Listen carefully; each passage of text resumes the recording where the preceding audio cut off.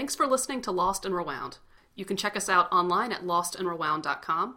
We're also on Twitter, Facebook, SoundCloud, and iTunes. Time to get embarrassed with us.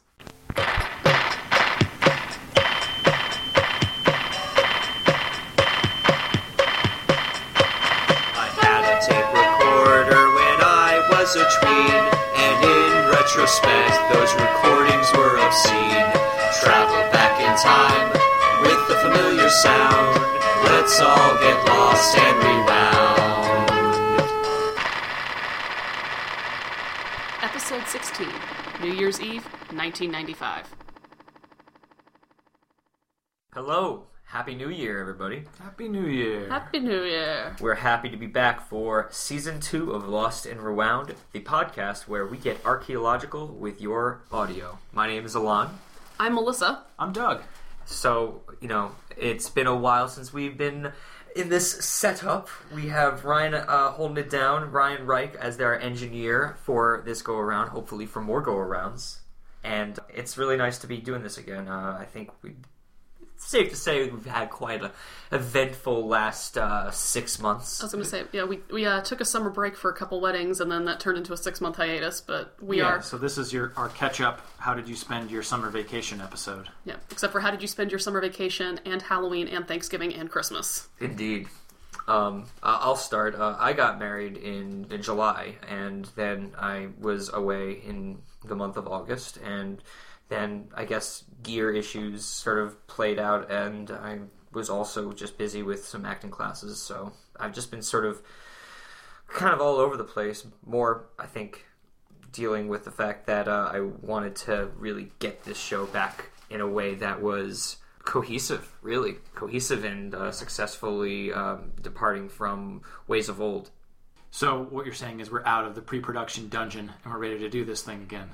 We did 15 episodes of our first season, of which you could catch up with on SoundCloud and iTunes. The fact is that there's plenty of our pilot season to be heard. Season 1, like anything else, like anyone else doing their first season, we learned a lot. Yeah. We learned many things about the show and the audio and technology and how we want to do it and when we want to do it. And we received some constructive criticism, some mostly no criticism at all, because that email box, I should say, is pretty empty. A lot of the constructive criticism came more in person, and that's really fine by me. I mean, we had plenty of people listening, but just nobody really needing to email us because everybody knows who we are. And enough to tell us. Either way, though, we've appreciated the feedback, and it's been helpful, and will be beneficial as we take on Season 2. What have you been up to for the last 6 months, Melissa? I love your inflection as you ask that, because I know what you're getting at. I guess the big thing for me over Christmas is I got engaged, so I am one of these days getting around to getting hitched. Other people are more excited than I am. Ooh. Not that I'm not happy to be getting married, but the why didn't you call me or tell me? And this is so tell me the story, all the details. Was it so amazing? It's like I got a ring now, which is cool, and I like shiny stuff. Well, you also moved, and you had a little bit of work. We moved. My day job got crazy for a while. It's less crazy at the moment, but fingers crossed on how long that'll last. Right. The world offline continued to turn. It always will. Yeah. Doug? Thank goodness. Well, I got married before you, Alon, and way before you, Melissa. I got married in May to my wife, Kate. We took our honeymoon in New Orleans. We did not run into Alon's sister, Sarah, there. Nope. Not that we tried to. But I had a lot of fun talking to her about New Orleans after the fact at your wedding in July. Right. I was going to tell the story of when she iced me during karaoke. But I think that requires explaining that you had like a karaoke thing. So, basically, it's no surprise to anybody that knows me in person that karaoke has played a fairly significant role in my time here in New York City, which is almost now 10 years, frighteningly enough. I had karaoke as our rehearsal dinner, and we had a great space. If you guys are ever in Brooklyn and find yourself over like in Gowanus, King Killer Studios, like 2 blocks away from the Bell House where my wedding was, but it's awesome. Like such a cool space. And so we had karaoke there. We rented the space out, and I had my pal Nithya come in with her gear, and we had a karaoke party. My dad sang karaoke for the first time. Pretty awesome. I think That is awesome. I didn't know that. Oh yeah, no, he sang a song that I don't even know what the hell it was, but it was very fitting. The worst that could happen is the worst that could happen to me. It was like something you'd hear on the AM radio. Awesome. At any rate, Yeah, but your story. in those 10 years of you loving karaoke, and I do not love karaoke and had never done it before, and that was also my first time doing karaoke. But I figured, what the hell, I'm around people that I either A, don't know and won't see very many more times, or know very well and aren't going to judge me about it. And I was pretty drunk, and I said, I forget exactly what I said, but I said something to Sarah, your sister, like, should I do it? And she was like, yeah, come on, you have to. Everyone's doing it. And I was like, all right, I guess. So I made some kind of ultimatum to myself. I was like, all right, if they have Adamant Prince Charming in the book, I'm going to do it. So here's the thing. I was expecting that they would not have it, and I would get off, by just, oh, they didn't have what I wanted, so I didn't do it. But then, of course, they did have it, plus a bunch of other Adamant songs. So I was like, shit, well, now I can't just lie to myself about it. Yeah, that's the thing about Kings of Karaoke, that particular promotion. Their book, they have whatever song you can dream up, they have the track. Like, they've got Fugazi in their book. Like, Yeah, so if you're like me and you're trying to find an excuse to get out of it, you're screwed. TheKingsofKaraoke.com. Easy plug. So, but Are they then, gonna- but then what happened? are they going to sponsor this episode now? No. no. Maybe. I don't know. I didn't think about that. Go on, Doug. So I got up and did it, felt embarrassed the whole time, but enjoyed it. And then afterwards, talking to Sarah again later, she completely iced me. And I said, like, did you see I did it? And she was like, yeah, it's great. And just like flipped her head back, wasn't paying attention, as cool as could be in response to me doing this.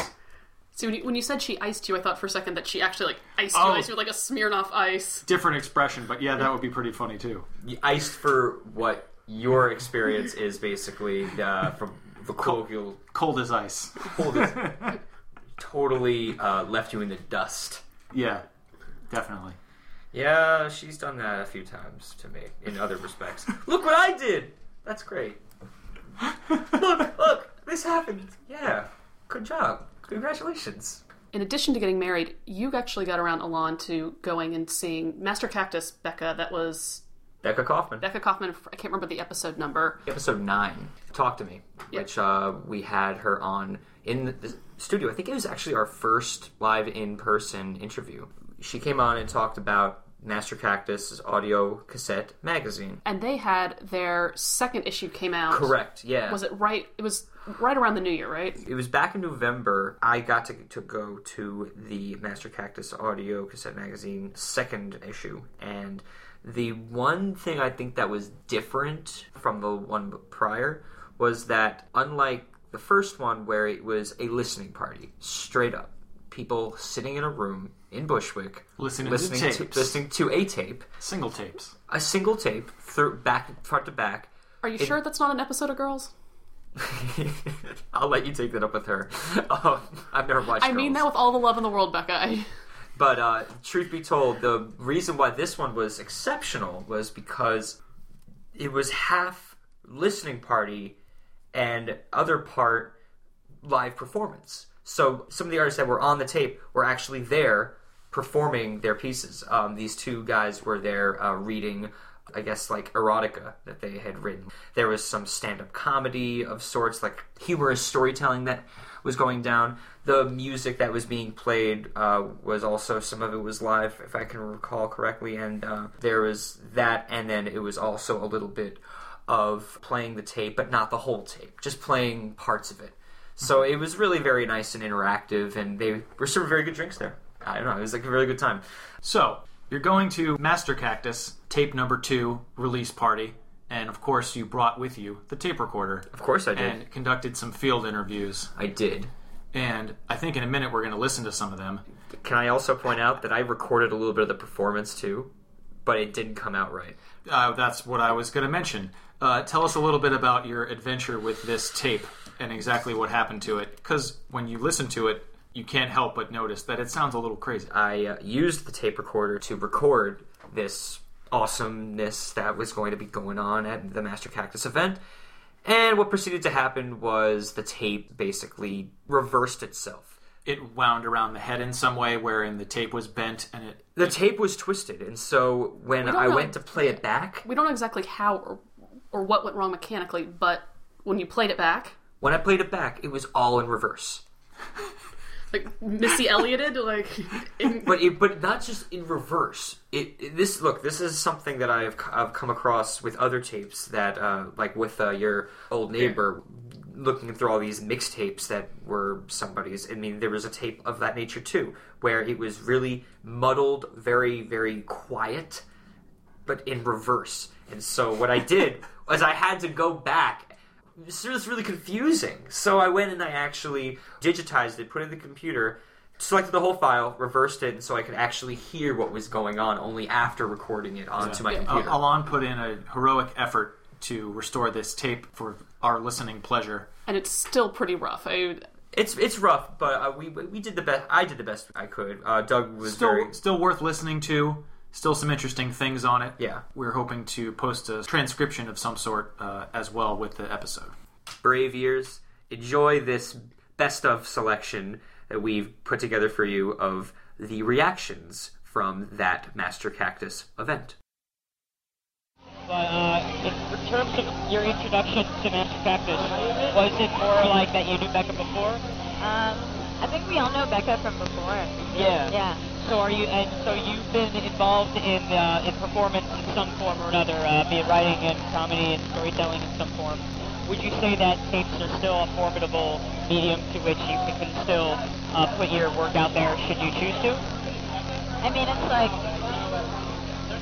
fun, but I don't know if everybody would buy it. Fun young thing, I feel like. There's a nostalgia effect to it that makes it fun to do. Yeah. It's like really personal when you make one. Yeah, how I started making stuff was making cassette tapes with my friends of weird songs and junior high, and then you get older and you pretend you have a tape label for a while, or I did. And I'm the same way. You know what I mean? And it's you can curate it really easily. There's so much art to it, which is really cool. You can duplicate them yourself. So just the tactile function. They're like books. They're good objects, you know. So would you say that tapes have a way of continuing a relevance in this day and age where we're sort of hyper-obsessed with the new technologies and that we can sort of keep tape as sort of a viable way of putting your art out there? I mean, I don't know about viable in a commercial sense, but just like any sort of format, it has its own strengths and weaknesses. If you're playing with certain things, tape is the best. Is a great way. Did you record yourself when you were younger as well? On my computer. No, I never made a tape. Right on. Never made a tape. Cool. Thank you guys so much. Did you enjoy yourself this evening? Oh, I enjoyed myself immensely. Did you contribute anything to the tape? I didn't contribute anything to the tape. I would like to in the future. Are you? What kind of art do you work on? Mostly my art form is working with clothing, so I don't normally do anything audio-wise. The medium is just interesting enough and compelling enough that you would want to actually take a stab at it. Yeah, definitely. And I love Becca. I think she's absolutely hilarious. I love everything she does. So I would try it out, make something. And you recorded yourself, or you recorded mixtapes when you were younger? I've definitely made mixtapes. I actually have this tape from me and my brother. You know those old Play School? Oh yeah, for sure. That has the microphone to it. So I recently rediscovered this, and it's one of those clear Play School cassette tapes that came with it, and it's me and my brother from when we're 3 and 5. Saying dirty words and that's the way it starts. On a microphone, and it's really funny actually. So yeah, I guess it's something that I've always done. Cool. Here with one of the performers. His name is Mike, right? Is it? Yeah. And I'm just curious if you have a rich history with tapes. You're really interested in the medium of tape still in this day and age? Yeah, no, it was so cool to do it just because I think tapes have a certain warmth to them that tapes, there's something, just magical about growing up with them. I remember getting the first cassette tape. I remember that being a huge deal. So there's something that's incomparable to getting tapes. Making tapes are so much easier to make for your friends, have them make them for you. So part of growing up is just this warm feeling that brings you back to a time. would you say that you always maintained that love of the medium of cassette tape, or was it something that definitely came back? There was like a renaissance. I'd say a renaissance. I think that I got caught up in the technological tornado when I didn't have to move all my tapes and albums from apartment to apartment. It became simpler to keep it on a hard drive. Yeah, but then it's just a, romanticism they have about it, having a hard copy. Having it in my pocket is just that staring at the artwork and having something tangible in your hands. Could you tell me if you spent a lot of time recording yourself when you were younger? Yeah, I had the Talk Boy from Home Alone. Do you remember that? Of course. I remember that, and I used to do shows with my brother and sister. We used the thing constantly, and it was, unfortunately, we had like one tape, so we'd always just kind of re-record over that tape. But that Talk Boy, that was our childhood right there. And who would have known if you had actually had more tapes than just that one tape? I know. It seems nowadays you don't think, especially when you're younger, that far ahead. So you're just always like, oh, we're going to record this now, and then we'll play it back. And then it kind of exists for that one moment when you play it back, and then it's time to do something else and do another tape and do it again. And unfortunately, it gets taped over because nowadays it'd be beautiful to have them and listen to them. I'd love to. It's unfortunate, but it was a wonderful time that we were able to so simply do it and hear ourselves. And the whole tape experience is great. Just this alone is just good. Oh yeah. Having it, you have to, it's not albums. You can't switch tracks. It's the whole product. It seems like more so than albums or anything else, where they're, such sectioned off. It's an experience in itself. It's whole, and that's what's really cool about it. And I think we could call this segment "Everybody Loves Becca." Indeed.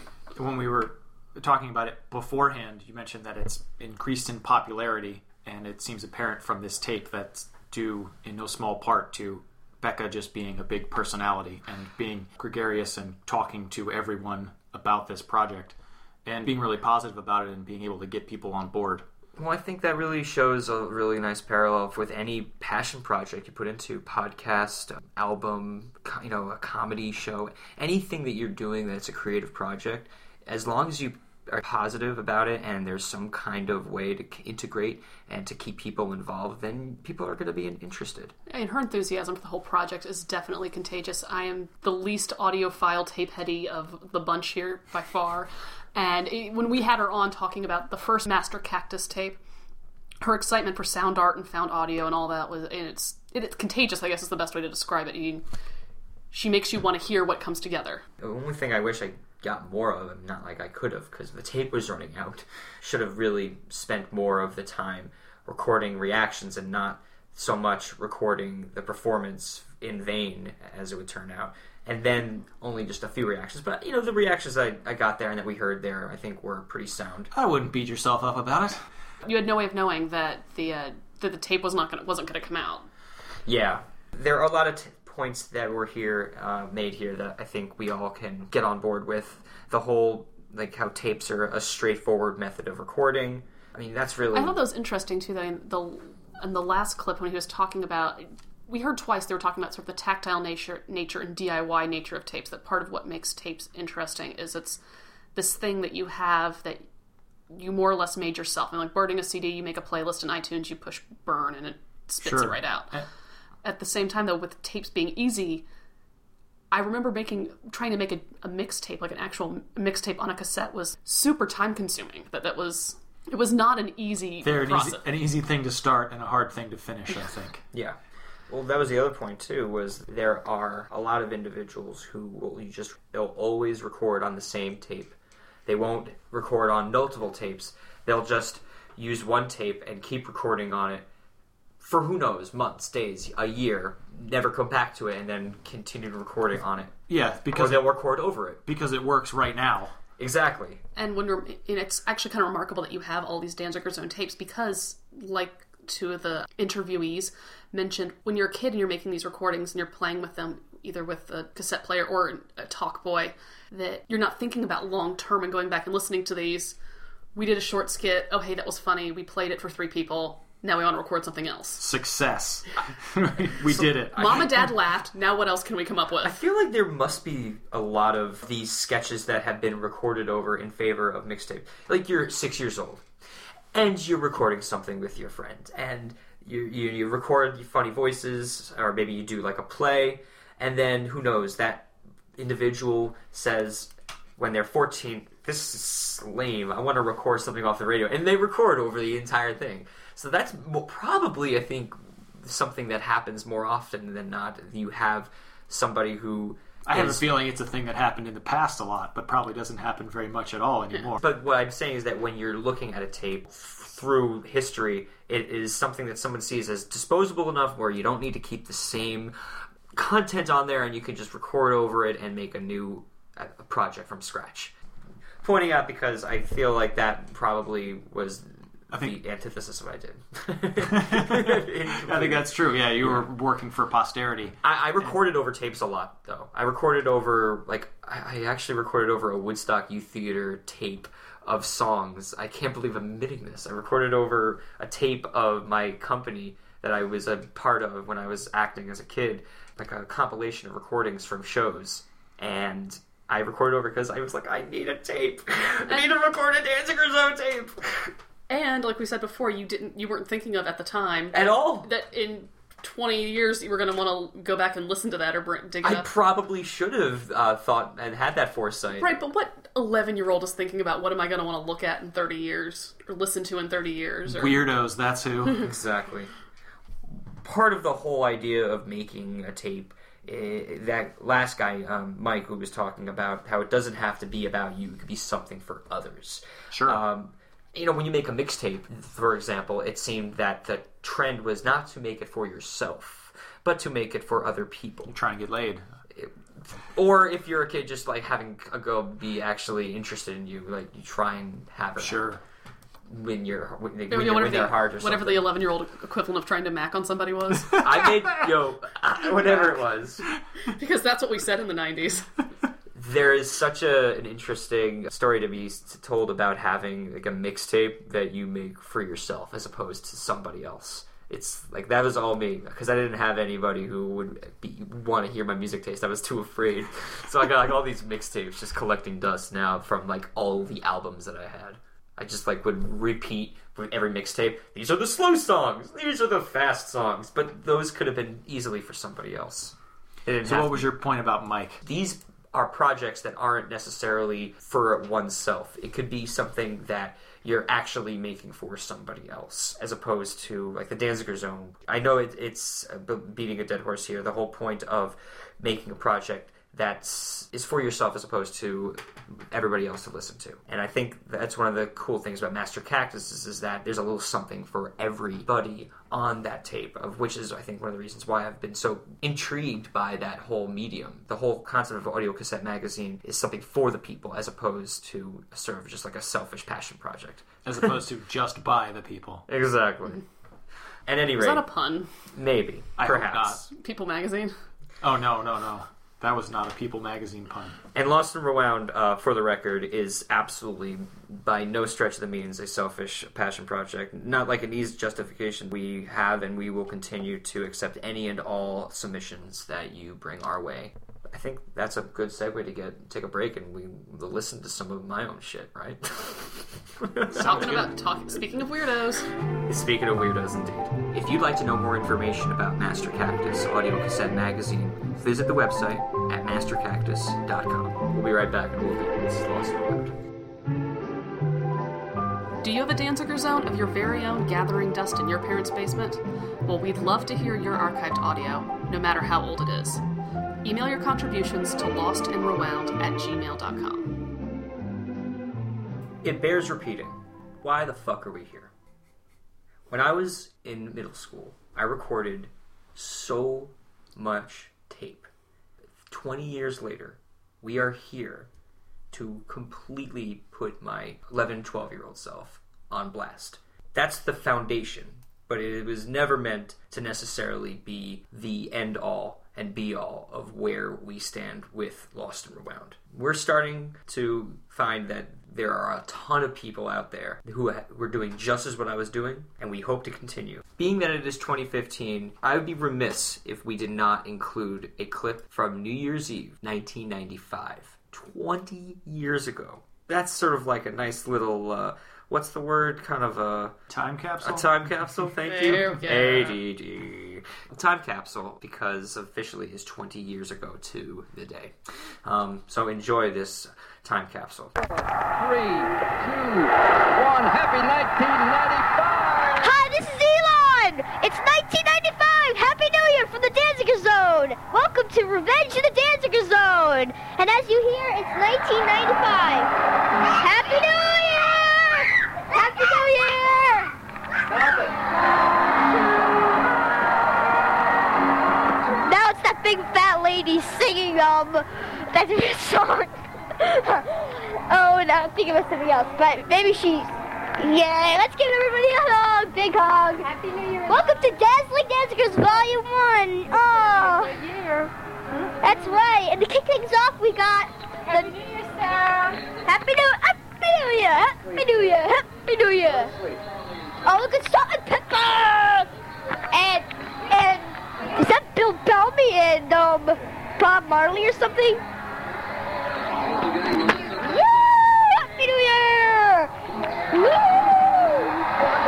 Side by side. It's 1995 now. And now, fireworks are exploding, man. Dazzling Dancers, Volume 1, Revenge of the Dancing Zone. Yeah. And it's just the new year of the Dancing Zone. And it's a new season, and the stake thing kicks, just as I said, kick things off. A new year, 1995. Pretty cool, huh? Yeah, man. Fireworks in Florida, confetti in New York. Yeah. You betcha. You betcha. Yeah. 1995, good health and happiness to everybody. Woo-hoo!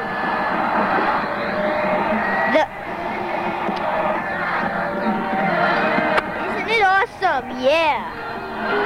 Don't forget, the party continues with Hootie and the Blowfish, the OJs, Salt and Pepper, John Cicada, Melissa Etheridge, Steve Harvey. I do not want If to. it looks like a snowstorm, that is confetti in New York. So that was Dick Clark, New Year's Rockin' Eve, 1995, featuring Hootie and the Blowfish, Steve Harvey, the OJs, and Melissa Etheridge. Salt and pepper. Salt and pepper. And somebody who looked like Bob Marley? Probably Ziggy Marley. I didn't know anything back then. You knew who Bill Bellamy was. That was important for your future. Yeah, so I knew who Bill Bellamy was just as much as I knew who Daisy Fuentes and Kennedy and Kurt Loder and Serena Outshul and all these. I wonder what Kurt Loder's doing with his life now. I like making lists. He's on an episode of Portlandia. That's the only thing he's done recently that I'm aware of. Confetti in New York. Fireworks in Florida. And yeah, there was, I don't know. Dick Clark was still on Dick Clark's Rockin' New Year's Eve. And now it's Ryan Seacrest, but Yeah. we don't have to go there. The music, I think, is really, the best part about this. The musicians who are there. The fact that Steve Harvey was... because he was doing Showtime at the Apollo, I think, back then.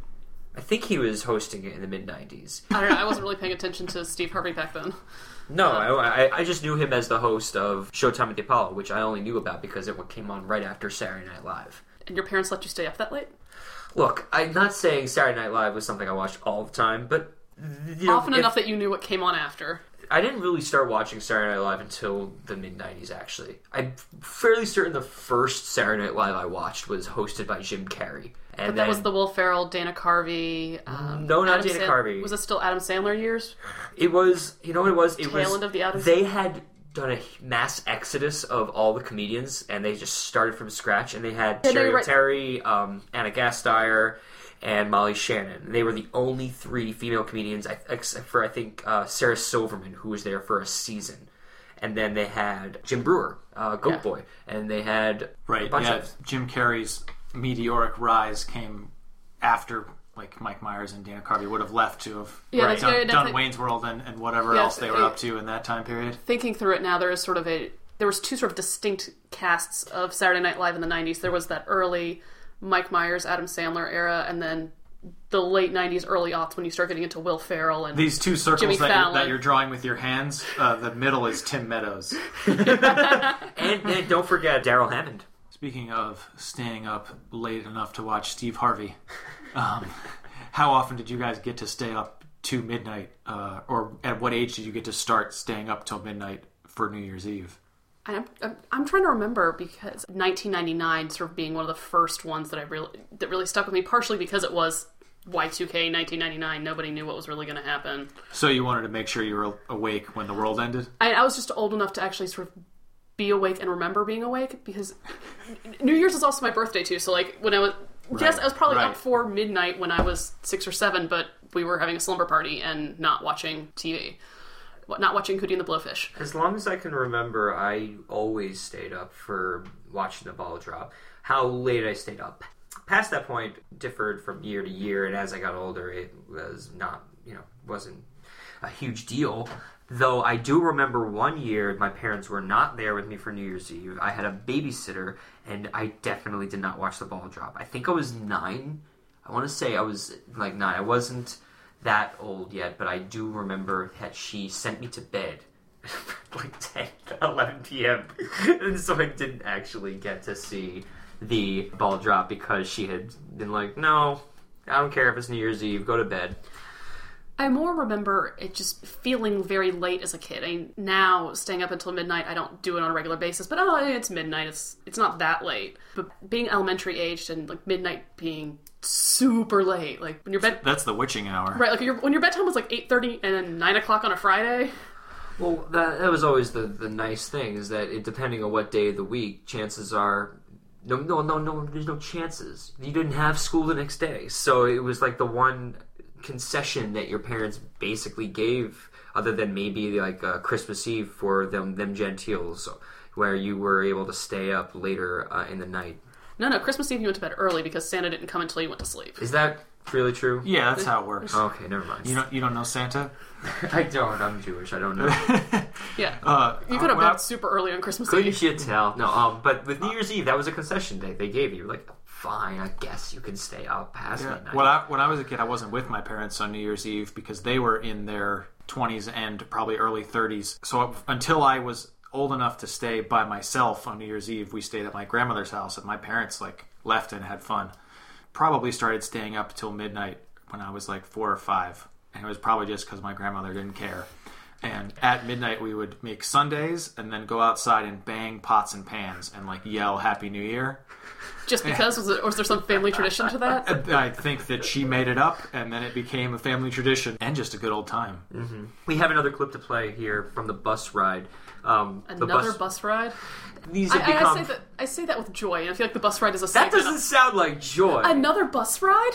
Okay. When you take the the bus every day, there's going to be a lot. I feel like the bus ride that could be its own segment on the show at this point. Thinking this is all the clips that I think we've selected are from early 1995, so 6th grade, but second half of 6th grade after getting back from the holiday. This clip is a kid named Ian who is making a very interesting celebrity impression. Let's listen. Now it's time for Celebrity Profiles. Hello, and this is Celebrity Profiles. Today we have Madonna with us. Yes, you do. And we're going to be asking her some questions. All right, Madonna, what are some of your songs? Well, I've done many songs. It's just Secret. Secret and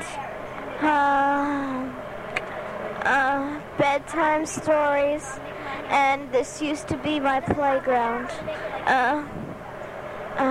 What? And Take a Bow. Alright, Madonna, that's enough. Can you sing one of your songs? Yes, but I don't want to. I have a sore throat. Okay.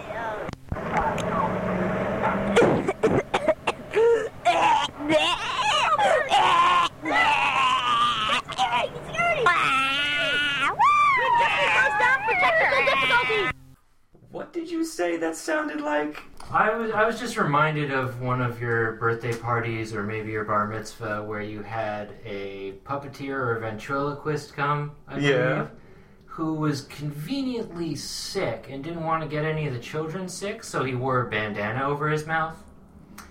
That's suspicious. Steve Charney, if you're ever listening to this, I want to thank you for 2 very, very memorable birthday parties when I was 4 and 5.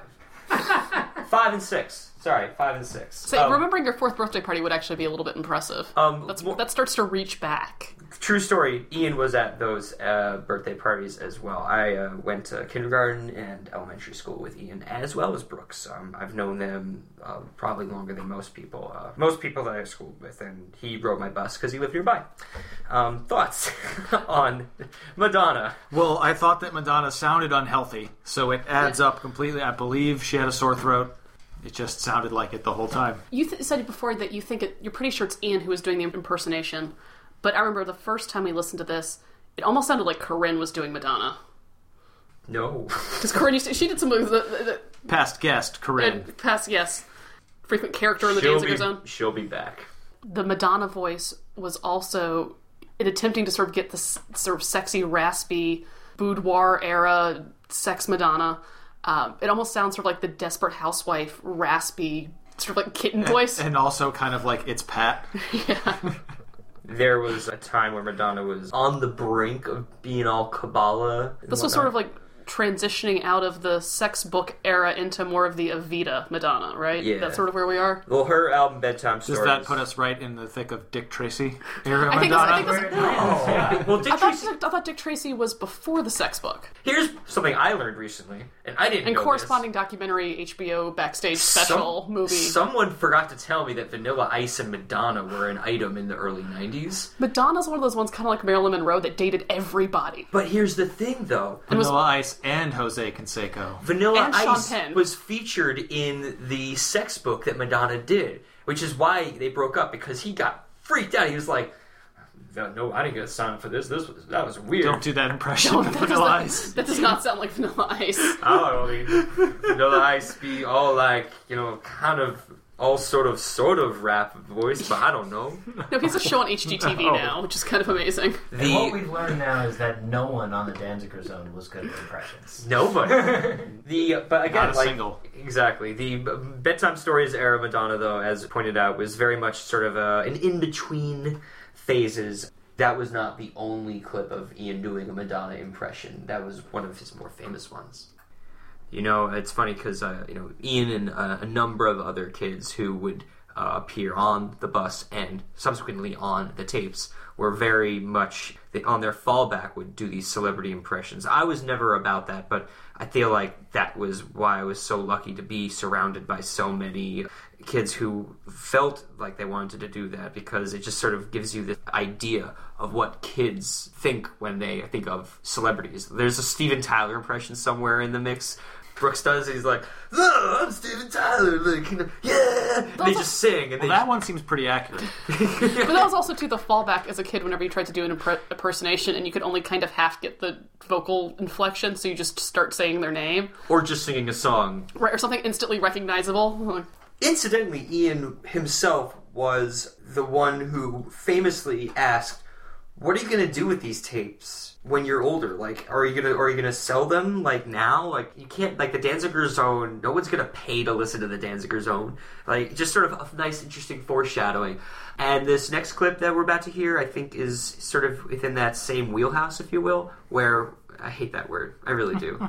But it's true, it is kind of like in that same kind of ilk of what can be done with the Danziger Zone at all, if anything. Let's find out. You're listening to it. Yeah, right? We did something. Something. I remember the first time I gave you the introduction to the Danziger Zone.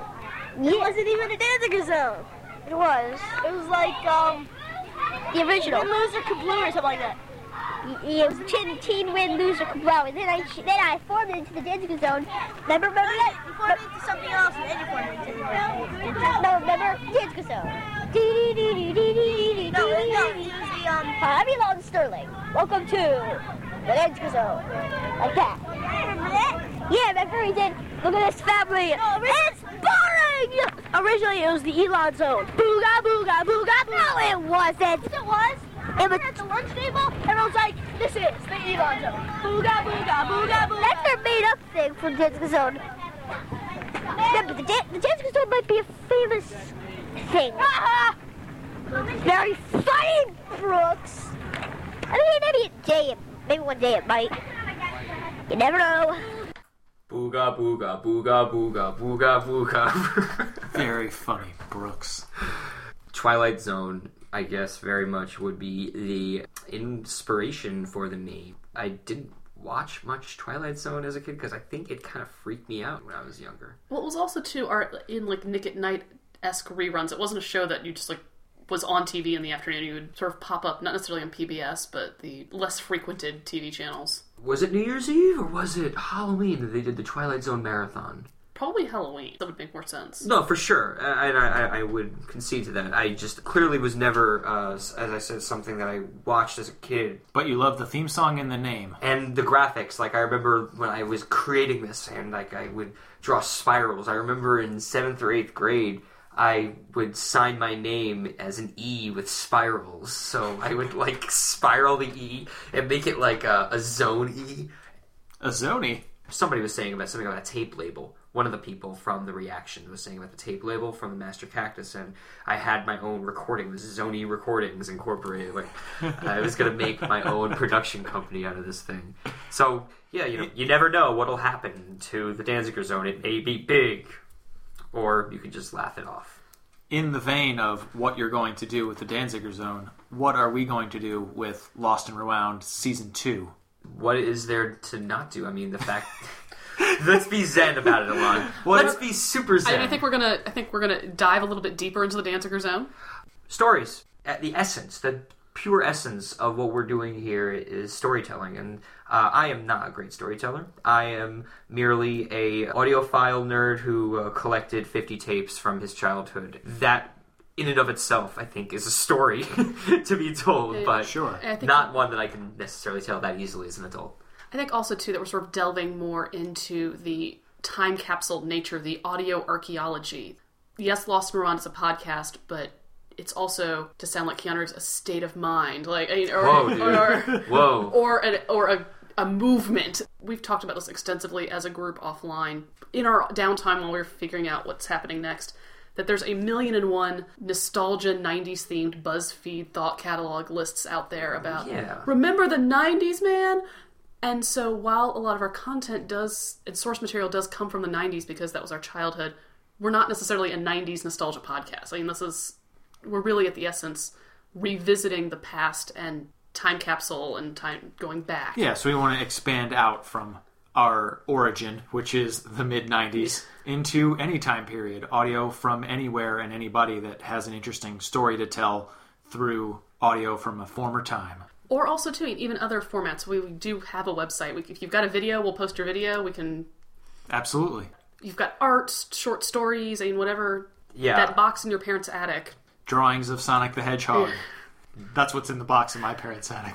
I actually took a task to scrounge for old journals from days of video game creation. Oh, I didn't even think of that. I bet I have some MS Word docs somewhere where I came up with Mortal Kombat 4 before there was a Mortal Kombat 4. Somewhere in the mix, I've got Mega Man 100. I don't know. I don't know where it is. Wonderful. Mega Man 100 with Fire Extinguisher Man, Swiss Cheese Man, Gun Man, Stool Man, Apple Man. We always invented the best superheroes as kids. Like, when you're a kid and you're trying to think of a superhero, like, anything is a power. I had a Tiny Toons Adventure video game, and, like, I just had Buster Bunny going across the page with a whip, and, like, the boss was in some random little, like, pod room at the very end of the page. So on one page, he'd start, and at the end, it'd be, like, Go-Go or Montana Max at the other end. This was the NES game? I guess it was an NES game, yeah. Yeah, that was a good one. But I made these designs before that. So I thought, oh man, I could have contributed these ideas, but I didn't make it in time. And but Nintendo wasn't listening to you. No, and they will never, ever, actually, maybe they'd be interested in it. Probably not. Never, actually. Never. No, probably not. Never, ever. Nintendo as a corporation doesn't even know you exist. So. At all. We're more than happy to take a listen to what you have, or if you have anything more of the visual variety, then by all means. It has fallen upon you, the listener, to go on your own private project hunt and see if you could find stuff that you did when you were a kid that you think would pertain to what we are looking for here. Or we will find your own Jurassic Park archaeological dig into your parents' attic. Or basement. To see- or dirty see- closet. Storage unit. to see what metaphorical mosquito blood you can draw from the amber of the attic. Is that you trying to sing the Jurassic Park theme song? Keep going. I'm gonna just do it in the You're just background. gonna keep doing it in the background. I think also too, one of the lessons we learned from I'm done. season 1, as we're digging through all your fun stuff you're gonna send us, is for season 2 trying to maybe be a little more thematic. On a production note, we are recording every week from now on and hopefully releasing every Thursday from now on. We'll have short episodes every Thursday, and on what we believe to be the third Thursday of the month, we'll be releasing the long episodes.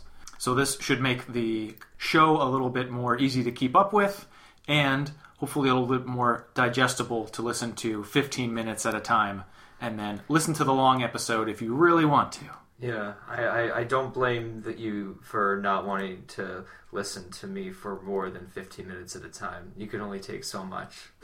You can only take me listening to me so much, so I totally get it. Too sad. Too sad!